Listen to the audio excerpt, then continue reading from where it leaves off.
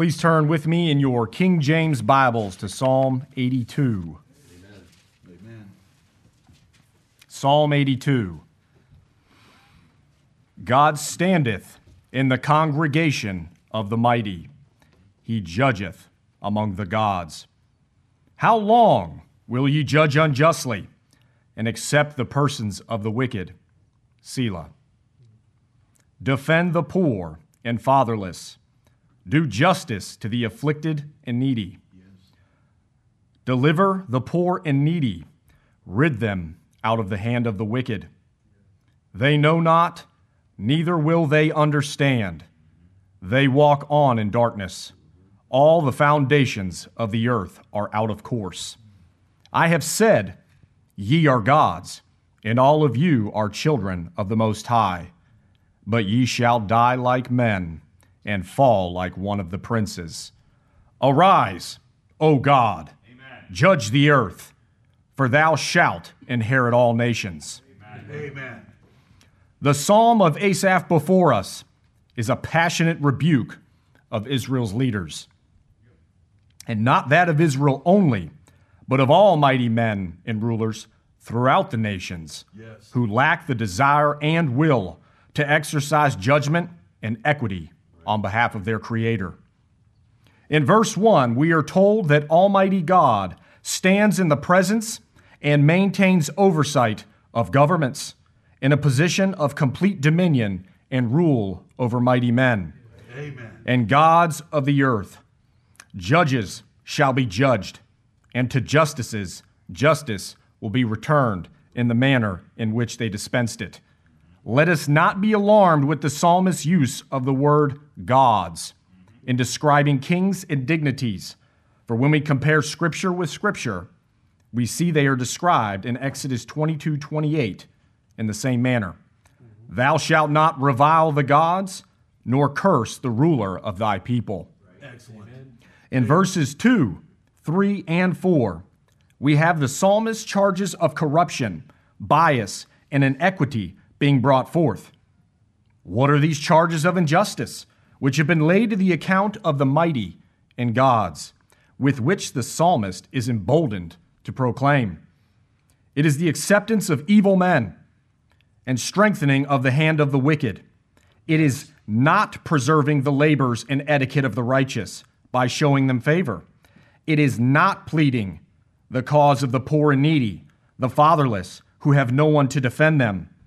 In a modern society, it is housing, food, and free health care for serial killers and penitentiaries, who should rather be promoted to an electric chair, while the law-abiding citizens toil for all three.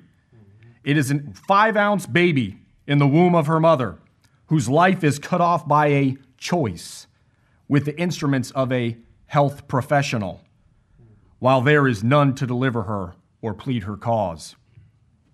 It is the promotion of gender identities, the idea that one can self-identify to a particular gender, regardless of what nature and chromosomes reveal. All the foundations of the earth are surely out of course. Verse 5 describes the character and result of civil rulers who fulfill the conditions of verses 2, 3, and 4. These judges and rulers have no understanding, nor seek the wisdom so plainly revealed to them. Right.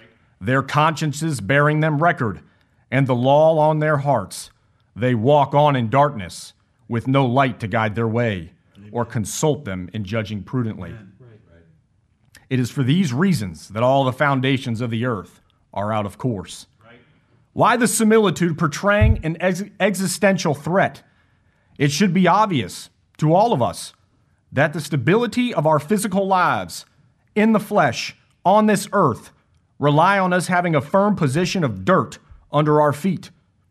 In like manner, it is the proper administration of justice that creates a solid foundation for a state or nation to exist and prosper at even a basic level. Amen. How much more should our spirits yearn for justice when the judgments, statutes, and laws of our God become perverted by those who have been placed to be ministers for our good? The psalmist was so moved by the abuse of power with which he saw that he cried out for intervention and action from I am. Do we? I hope we truly understand the depth, weight, and severity of unjust judgment by those entrusted with it and what our response should be for our own rulers. 1 Timothy 2, 1 through 3. I exhort therefore that first of all, supplications, prayers, intercessions, and giving of thanks be made for all men, for kings and for all that are in authority, that we may lead a quiet and peaceable life in all godliness and honesty. For this is good and acceptable in the sight of God, our Savior. Amen. May we all be reminded that our first response to injustice and inequity should not be a railing accusation or picketing at a courthouse. Right. For not even angels do such things. Amen. Psalm 75, 5 through 7. Lift not up your horn on high. Speak not with a stiff neck. For promotion cometh neither from the east, nor from the west, nor from the south. But God is the judge. He putteth down one and setteth up another. Amen. It should instead move us to fervent prayer, such as we did last Wednesday, for our government, in our homes, with our families, for our president and our rulers on a state and local level. Yes. May the example that Daniel set forth for us and the prosperity he endured under many pagan kings cause us to rejoice. Daniel interceded and pleaded with Nebuchadnezzar to show mercy unto the poor, that he may have a lengthening of days. Yes.